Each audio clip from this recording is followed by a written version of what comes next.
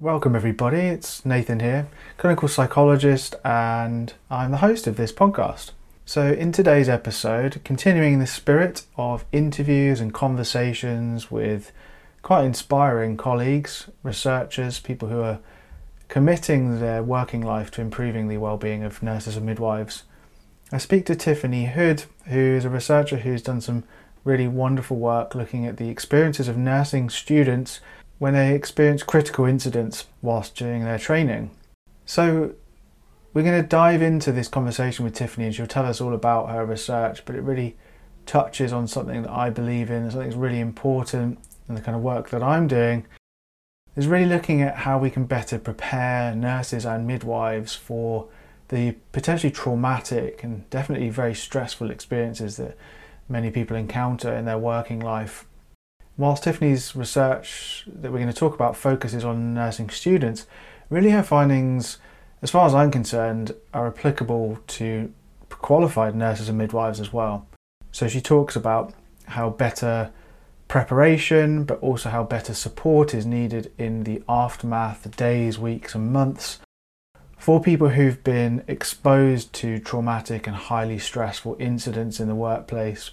And of course, this is really important for students who are often very fresh. They may not have had much even life experience, but it's also really important for anyone, right? Everyone deserves to have preparation for this kind of work, and everyone deserves better support after they've witnessed something in the workplace from their colleagues, from their organisation. The timing of this episode coincides nicely with some work that I'm doing over here in the UK, working with some local universities who provide nursing and midwifery courses, and I'm providing some workshops and training to help those individuals who are undergoing that training to be better prepared from an emotional perspective. So talking about and reflecting on perhaps some of the realities of what they're going to face, some of the positive experiences, but the realities of some of the negative experiences, and equipping them with some tools to help them manage those emotional experiences, and discussing with faculty staff and other nurse leaders about how they can better support their students. So this episode will have an appeal to a far-ranging audience. If you're a nurse educator, this is definitely for you. If you're a nursing or midwifery student, this is definitely for you. And this conversation will have relevance and hopefully resonance for anyone who works in an organisation where there is exposure to traumatic or stressful incidents. Before I leave you to this conversation, the final thing to say is if you're listening to this and you would like to get more free resources, videos, articles, and watch some live conversations that we have as part of Nurse Wellbeing Mission, live conversations with nurses and midwives about their own experience in the field, then come over to our free Facebook group. You can just type it into Facebook, search for Nurse and Midwife Wellbeing Mission, and come join the community there. So I now bring you Tiffany Hood.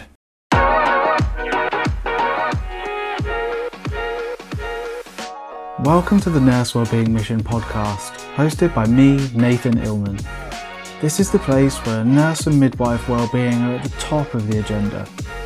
Each episode aims to help nurses and midwives around the world flourish through informative, inspiring, and practical content and conversations.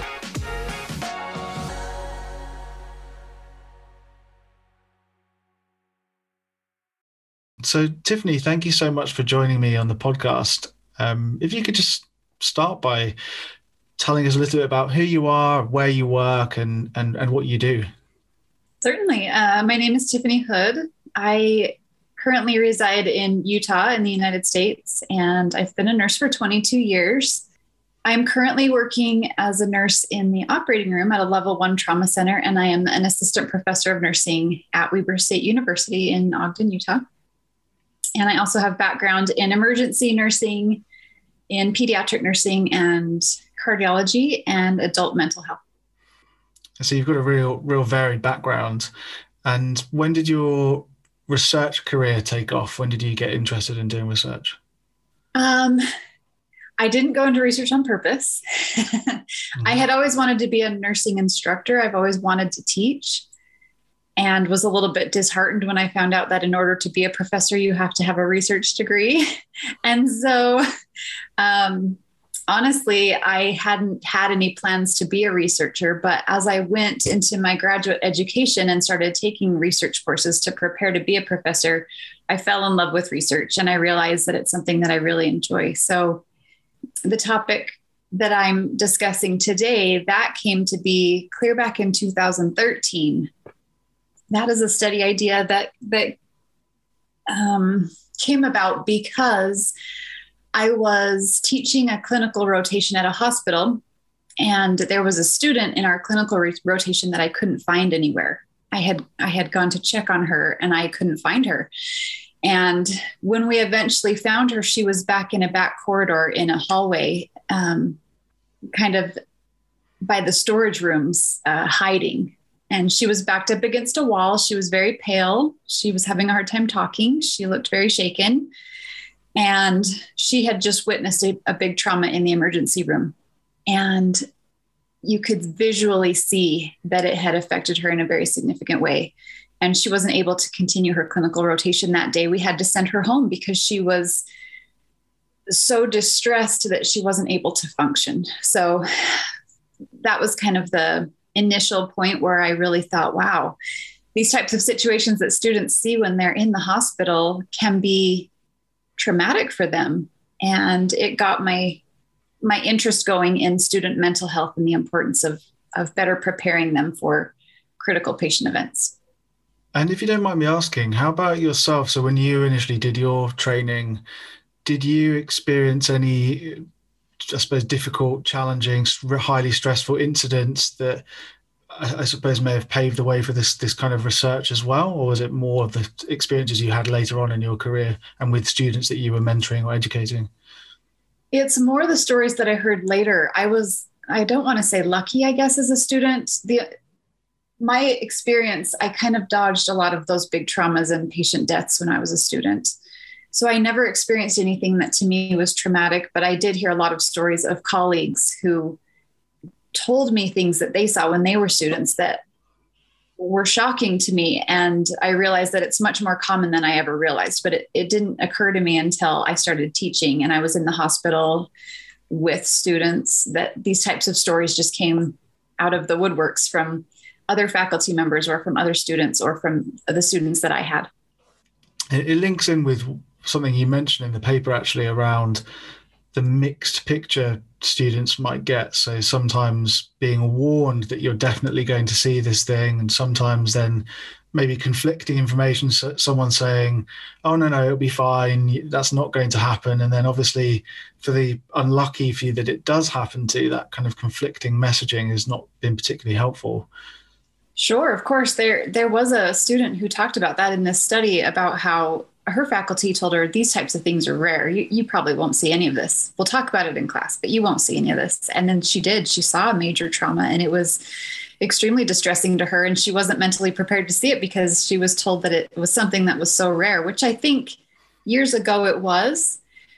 But it seems like ever since the pandemic, there is more patient death than ever, and patients are more critical than ever. And we're seeing more and more in the last few years, these extremely distressing critical events, more than we've ever seen in the past. So it's become more of an issue in the last few years, I think. Yeah, certainly. In the article, in the sort of context, you discuss the difference between critical incidents and traumatic incidents. And I guess that's quite an important distinction to make, isn't it? So would you be able to just talk a little bit about that? Yeah. So a critical event is a word that's used in the literature to describe a lot of different types of events. So anything that's distressing, anything that causes a person to completely use up all of their coping skills, something that could lead to a psychological crisis. There's a lot of different things that kind of are grouped into that category. A critical event could even be a medication error. There's a lot of things that are tied in the literature that people call critical events. In this article specifically that we wrote, we defined critical events as events that are a potential risk to life or limb, or an actual either a perceived threat or an actual threat to one's life. So things such as anything from domestic violence to a mental health patient who becomes mentally unstable, to codes and resuscitations and, maternal hemorrhage. So anything that is a threat to one's either mental or physical health. Right. And in the paper that we're going to talk about, well, actually, I mean, this is probably a good opportunity. Do you want to just give a snapshot summary of what the article is about? And then we'll go into a bit more detail. Sure. This is a study that was done to evaluate and kind of analyze what students go through when they witness what we describe as critical events in the clinical setting, and what causes psychological distress versus psychological trauma, and how students reach psychological recovery if they are able to reach psychological recovery. So we did this study. I interviewed 14 nursing students who had seen within the last 12 to 18 months a critical event in the clinical setting. They described what they witnessed. They described their coping mechanisms, their recovery, some of the things that they had wished that they'd known before they witnessed the event. They described faculty interactions with them or lack of. They described interactions with the nurse they were assigned to that day or lack of, and just kind of their overall thoughts and feelings related to the event itself, how they felt in the moment, how they felt right after, and then in those weeks and months and even up to a year afterward, how well they were coping. Were they having flashbacks? Were they having nightmares? Was it affecting their personal life? Were they having anxiety and depression? So through this study, we were able to kind of put together the data, and Darcy helped me as well. As we analyzed data, we came up with this theory and this model of psychological distress and recovery. And since then, the research has continued. I'm finishing right now about recommendations, but I've been able to travel to many, many conferences all over the country talking about this and learn even more from others. And it was a really powerful, eye-opening experience to realize that we as faculty really don't know what our students are going through. We really don't know what their home lives are like. We don't know if they have a support system at home. We don't know if they have a mental health diagnosis that could affect their coping. And so because of all of the factors that we don't know, we need to make sure that we're preparing them ahead of time in our curriculum and in our simulations and our skills labs. We need to be preparing them better mentally to be able to handle these types of events when they occur. And then we need a system in place for after they occur to support them for weeks, months, up to a year, however long it takes, to make sure that they don't experience psychological trauma. We want to prevent psychological trauma in our students. I'm totally on board with the idea of psychological preparedness and teaching people some skills and setting expectations and that sort of thing. I think there's just such a lack of that happens. Something that I couldn't help thinking, it's probably the psychologist in me, as I was reading through the article, I was thinking, gosh, these students, I expect they actually had quite a positive experience of having you interview them and provide a safe, comfortable space to talk about this. So obviously it's a piece of research you're doing, but it reminded me of when I was doing research 10 years ago when I was doing my research PhD, and I was working with people with epilepsy, and it was all running experiments, assessing memory difficulties and that kind of thing. But I got a sense that it was therapeutic just being with me. Yours was obviously much more in depth, asking them questions about how they felt about things. So did you get a sense of that as you were doing the interviews and spending time with them? Yes, definitely. And part of the recommendations paper that we're coming out with really emphasizes the importance of talk therapy and reflection and journaling, talking with peers, talking with other students, talking with faculty, talking about the event as much as you can, because of how therapeutic that can be. And many of the participants in this study, after our interviews were over and the recording had stopped, they stayed for quite a while just to talk and thank me for taking the time to let them talk and how helpful it was for them to be able to process the event again. Yeah, that's fantastic. Would you be able to just tell us about some of the questions you asked then? So it was a semi-structured interview, is that right? So what kind of questions did you ask? What information were you sort of trying to get from the students that you interviewed? There was a list of questions that I had, but I found that I didn't really have to use them very often because people really wanted to just talk. Mm-hmm.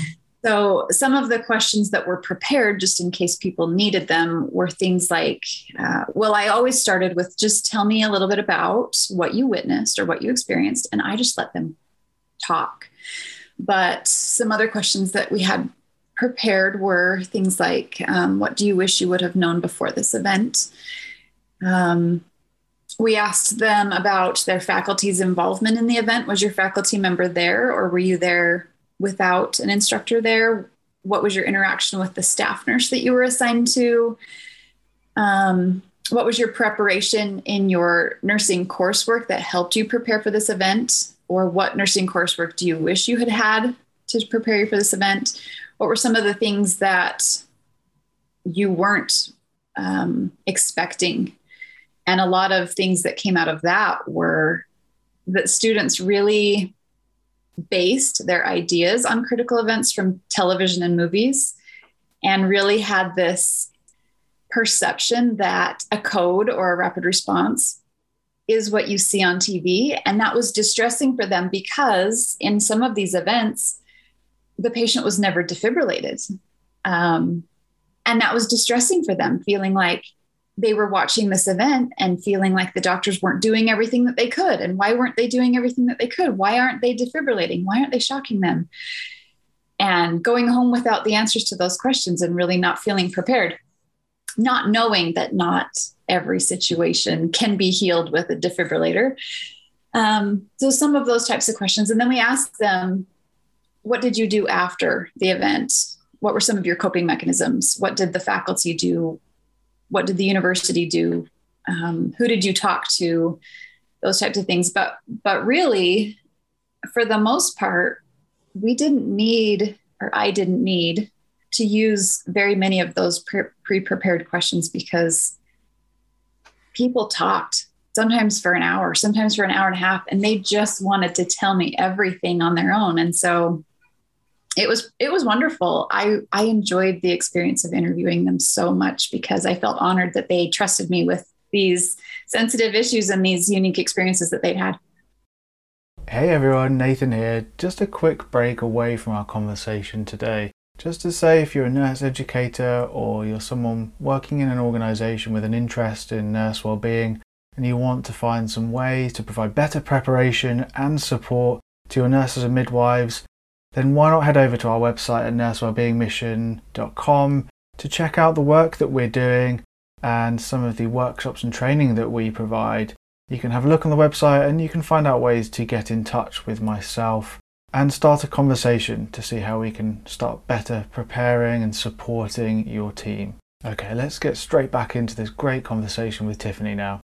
I guess it's quite diagnostic of the need to discuss things, isn't it? The fact that you didn't really have to ask much and they just wanted to pour it all out, and perhaps it represents the lack of that support or lack of opportunity for that they might have had in a that kind of contained setting.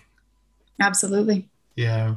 Something that I found really interesting that you wrote about was a significant a number of the students that you interviewed had previous history of trauma or mental health difficulties, and we need to bear that in mind, don't we? That many nurses, many people in the population have experienced or witnessed traumatic or stressful things, but also mental health is very common. Mental health difficulties are very common. Could you just talk a little bit about some of the things that you drew from that in terms of recommendations or things to be aware of with students? Yes, and I wanted to find the numbers. Oh, it's right here. Yeah. 9 of the 14 participants had a prior history of trauma. either death of a family member, death of a child during childbirth, suicide of a fellow student nurse, witness to abuse, prior mental health diagnosis. So some of the prior mental health diagnoses that they chose to share with me, I didn't ask, included depression, anxiety, post-traumatic stress disorder, social anxiety, panic attacks. So 9 of the 14 just in this one study had a prior history of something that in one way or another affected their experience. And that was eye-opening. And that is why I feel that we need to be more sensitive to a student's background. And of course, we can't ask them about a mental health diagnosis. We can't ask them those types of questions. But what we can do is ask them to analyze themselves and ask themselves, do I have a mental health diagnosis? Do I have a home support system? Do I have any sort of negative coping mechanisms? What do I do when I'm stressed? Do I turn to alcohol? Do I turn to family? What do I do when I'm stressed? We can ask them these types of questions to analyze themselves and better prepare them before they enter the clinical setting, just so that they can be aware that sometimes some of the things that we've experienced in our past may affect what happens in the clinical setting. So a good example of that was that one of the participants had lost a child during childbirth. And when she was at clinical, the event that she witnessed was an infant resuscitation, a neonate, a newborn resuscitation. And she described how difficult it was to sit in the delivery room and to watch this mother's anguish as they were resuscitating her baby and doing chest compressions, and the baby was blue, and how in her mind, she was reliving her own trauma of watching that with her baby when her baby was born, and her baby didn't survive. And in the clinical setting, the event that she witnessed, this baby did survive, luckily. But she hadn't thought until that moment about this experience from her past and how it might affect her mentally in the future. So it might be a good idea to ask students about not ask them about their past experiences, but ask them to analyze their past experiences. And then if they feel comfortable sharing with faculty, if they have something that they feel like maybe faculty should know, then to let faculty know so that we're aware when we bring them on these clinical rotations, just in case there's a situation where one of their past experiences might be triggering to them. I mean, it seems that there's a really quite nice structured activity that could be embedded within education there, isn't there? It's going to be beneficial for everyone to some extent, because reflecting on how your past might affect the things that you're about to experience is going to be useful. And then if it's done in a standardized kind of way, it makes it easier, doesn't it, for the students and also for the staff who they don't. It can be quite awkward or quite confronting sometimes having to talk about mental health if you're not really trained in it. But if it's standardized, it's a bit easier to train people, isn't it, for them to be able to pick that up? Yes. So we're working on a program at our university right now that we have just started discussing, that we're hoping to start in the fall, where we're doing clinical self-risk assessments where the students assess their own risk. They're given a worksheet to fill out. We are implementing some early intervention in our didactic courses, where we're going to start talking really early about traumatic stress and burnout and secondary traumatic stress and all of those from the very first semester of nursing school, rather than waiting until later. Mm-hmm. And working with our faculty to better train them on debriefing methods so that our faculty who are in the clinical setting can be prepared with resources on how to talk students through events and how to debrief them immediately after. So we're going to start implementing this, and hopefully we'll get to see some more positive outcomes, and then go from there and really see what else we need to do after that. And a lot of what we're doing will be in this next paper that Darcy and I are working on. It's just about finished, but we've written a lot about the same things that we're going to be implementing at our university. My university, Darcy works for a different university. Some of the things that we're going to be implementing at Weber State University, and a lot of the things that I recommend based on this study. I should say, actually, that when you're referring to Darcy, Darcy is your co-author on this article that we've been discussing. Yes, Darcy. Colleague. Darcy is at the University of Northern Colorado, so she works in Colorado, which is about 6 hours from me. and I'm at Weber State University in Ogden. Darcy is the one who helped me through this study. She's very knowledgeable in grounded theory, which is the method that I used. And she was wonderful in going through the interviews with me. I would analyze them and I would pull out the data and I would try and find the major themes and try and build the model. And then I'd give it to her and she would analyze it a second time and give me feedback. And together we were able to narrow it down to these 10 themes and really get a solid model. So I am forever indebted to her because of her knowledge and her expertise in grounded theory. She was wonderful in this whole process. And the result is really great. I mean, there is such a sense of coherence, and that theory, the model that you've created. It's a pleasure reading the paper and some of the quotes that you provide from the students. But I think I've got it in front of me. The model that kind of ties it all together is really great. So I wonder if you could. We've obviously kind of jumped around a little bit and talked about a few things, but would you be able to summarize the stages and I guess your synthesis of that interview data then? Well, there are 10 major themes that I could go over, and then the relationship between those themes can really be best visualized with the model. Mm-hmm. Some of the themes affect other themes, some are all encompassing. And so that's where the model really comes into play, because it shows really what affects what. And it's drawn in a diagram form where things on the outside affect everything within. So lots of circles and arrows.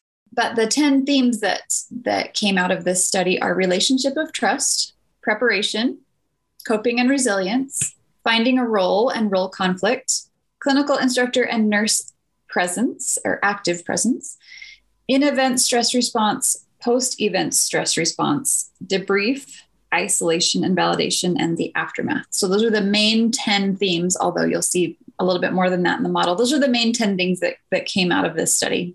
And if you want, I can just briefly describe each one. Sure, I could talk about it for hours, but I'll do my best to summarize. Yeah, we're obviously going to put a link to the paper and recommend that listeners do go off and have a read of it, because it is great. And like you said, with the actual visual in front of you, it makes more sense. But yeah. Please go ahead and just summarize. So relationship of trust is the first theme, and that came about because a lot of the participants described a relationship of trust with their faculty member or with the nurse that they were assigned to that day, and how important it was that they have a relationship of trust with someone in the facility, so that if this event occurred, they would have someone that they're comfortable talking to and being vulnerable with during the event. So relationship of trust. Students described either having a relationship of trust and knowing that faculty member and having spoken to them and gotten to know them in class, and how comfortable they felt and how grateful they were that they were there. And then some other participants talked about how they didn't have a relationship of trust with their faculty member. They didn't feel comfortable with them. They didn't feel like they could be open and vulnerable or debrief with them or share their feelings and emotions, and how that negatively affected their coping because they didn't feel like they had someone that they could talk to. Preparation is a pretty big theme, and that is preparation that encompasses everything from birth till the event. So upbringing, religion, prior careers. It also included nursing school. So the things that they did in nursing school to prepare them, the skills lab, the simulation lab, the things that they talked about in class, pretty much everything in their past that prepared them for this one event. And students described some ways that they felt they were prepared, but for the most part, they described how they were not prepared. They did not feel prepared. Some of them described how they would go to simulation and it didn't seem real to them. They would describe how in simulation, there's always a happy ending. We always save the patient and everything's okay. And in real life, most of the time, the patient doesn't survive one of these, especially codes. And so they weren't prepared like they felt like they could have been. A lot of people described how in nursing school, some of these more critical events aren't talked about during the entire first year. Sometimes they're not talked about until the second year or the end of the second year. But these events can happen on day one of clinical. You could go into a nursing home and a patient could suddenly stop breathing on day one. And so they described how a lot of the things that they felt they should have known, they didn't learn until later on, even a year after the event. Coping and resilience. That was a theme that came about because of the talks that participants had with us, well, with me, about how this event really built their resilience and really helped them gain coping skills. And a few students talked about how they felt like they did have some coping skills going into the event because of prior careers. One of them had worked in the operating room for years, and she had seen 1 million patient deaths, and she had seen amputations, and she had seen all these things. And she just felt like she had great coping skills, and then others didn't. The next one, finding a role, that was an interesting theme that I wasn't expecting. A lot of participants described how when this event started, the first thought that they had in their head was, what am I supposed to do? What do I do right now? Do I stand here? Do I watch? Do I jump in? Do I care for the patient? Do I give medications? Do I do chest? What am I supposed to be doing right now? And this initial shock of, I don't know what my role is. And so in the paper, it describes how important it is to debrief if possible, or to pre-brief, and to, if you have time, to have a conversation with the student and really come up with a role and let them know what they can expect ahead of time. The next one, clinical instructor or nurse active presence, is one of my favorites. This theme came from talks with participants about how even though you have someone in the room with you, that doesn't necessarily mean that it's beneficial. What you need is someone who is actively present, someone who is supporting you, who's standing right next to you, who's giving you feedback, who's telling you your chest compressions are great, just go a little bit faster, or go a little bit slower, just a little bit deeper, or standing right next to you and explaining, they're putting in a chest tube right now, and here's why, and here's what the patient's vital signs look like, and here's why, and they're not defibrillating the patient right now, and here's why, and here's what they're going to do next. So it's someone who can be a mental support, but also can educate during the event and really give the rationales of what's happening and why, and how important that was for their coping. They really needed that. They needed someone explaining almost a play-by-play, so that when the event was over, they were better able to cope because they understood the rationales of what was happening. The in-event stress response is a gathering of all of the testimony of what people felt and what people thought during the entire event. And that was really fun to listen to them and to learn how different everybody is. Some people were excited. Some people were terrified. Some people wanted to run away and run out of the room. Post-event stress response is similar. That's the feelings that they had right after the event. And the post-event stress response across the board was pretty similar. People were in shock. People needed time to process. They really needed time to walk around and to think and to have time to breathe. Yeah, sure. Right after the event. 3 more. So debriefing was the next one. And in the paper, and especially the next paper that we have coming out, we talk about how important debriefing is and how you really need to debrief right after the event occurs. Even if it's short, you need to sit down with them and let them talk and let them express their feelings and answer the questions that they have. And how getting a really good debriefing after the event, how that impacted their coping and really gave students the opportunity to process. And the people who didn't receive a debrief were much more likely to experience the psychological trauma that we're trying to avoid. Isolation and validation is another theme. That's a theme that was pretty universal, where after this event, students felt isolated. They felt alone. They realized that they had experienced something that no one else had experienced, that no one else could relate to. That was this unique experience all their own. And it almost made them feel lonely because you can't talk about it at home. You can't talk about it with your family and friends. Even if they're in the medical field, they don't exactly understand because they weren't there. And it was another theme that I really wasn't expecting, but that makes sense. It makes sense that after you experience something this life altering, that you would have a period of really feeling isolation, this mental isolation. And validation, we tied into that because students just described how they just wanted to know that they were normal. They wanted to know that what they were feeling was normal. They wanted to know that any feeling that you're feeling is okay, that there's nothing wrong with you. if you're super sad for a long time. There's nothing wrong with you if you suddenly cry for no reason. There's nothing wrong with you if you're feeling these emotions, and it definitely doesn't mean that you can't be a nurse. It doesn't mean that you're not strong enough. It means that you're human and that you care. And students really needed to hear that they were going to be okay, that they could still be nurses, that they were still cut out for the medical field. Yeah, you haven't failed. Yeah. There was a student who talked about how I signed up for this and I should be able to be tough enough to handle this. Yeah.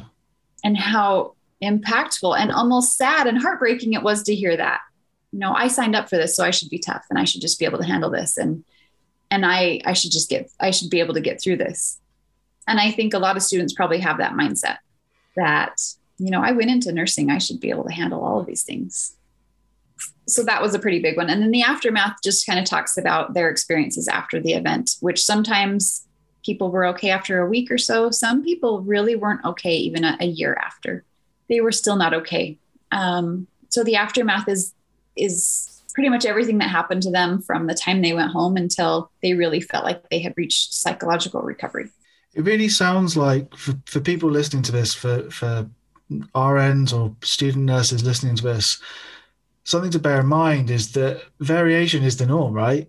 Everyone has completely different reactions to things.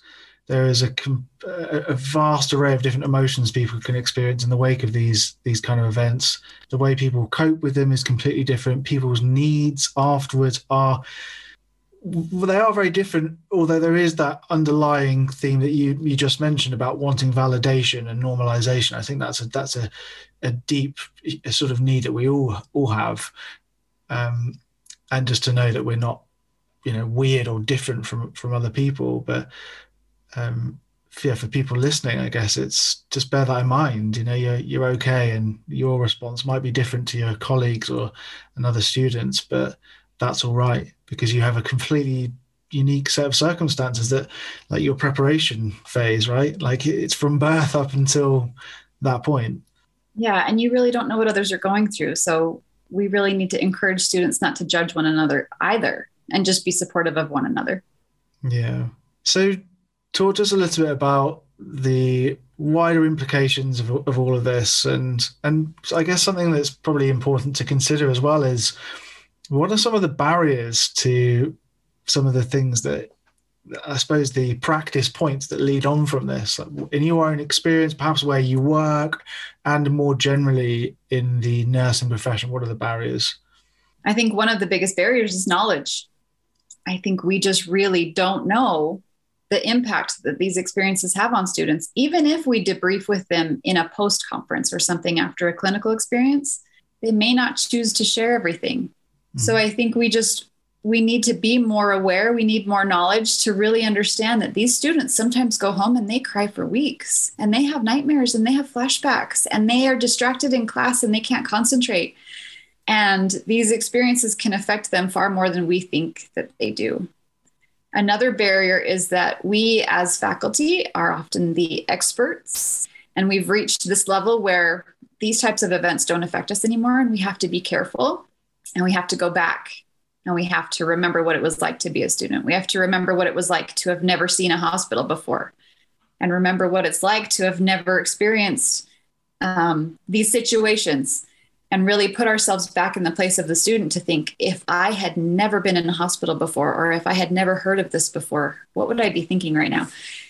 I always like to ask people really what their advice is to students, to student nurses, or people considering going into nursing. Oh, the students. My advice is that whatever you're feeling is normal. Whatever you're feeling is okay. And that's not coming from me. That's coming from one of my participants in this study. And that's almost word for word. She said, just know that whatever you're feeling is okay.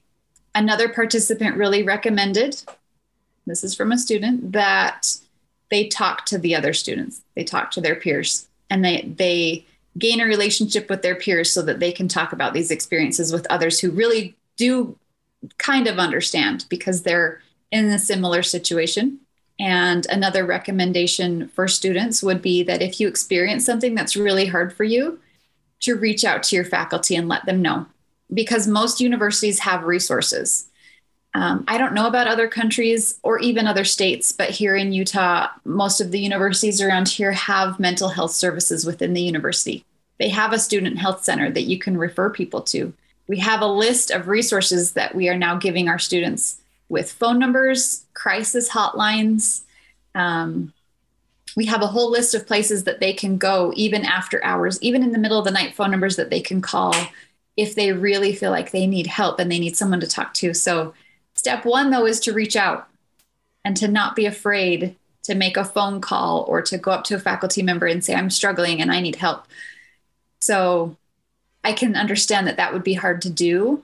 A lot of students in this study talked about how they didn't want to be judged by faculty. They didn't want the faculty member to feel like they were weak or that they weren't cut out for this or that there was something wrong with them. So I would say that your faculty members are empathetic and that you need to take the first step and really reach out and let people know when you need help and that it's okay to go get help. It's okay to talk through these things and that you're not alone.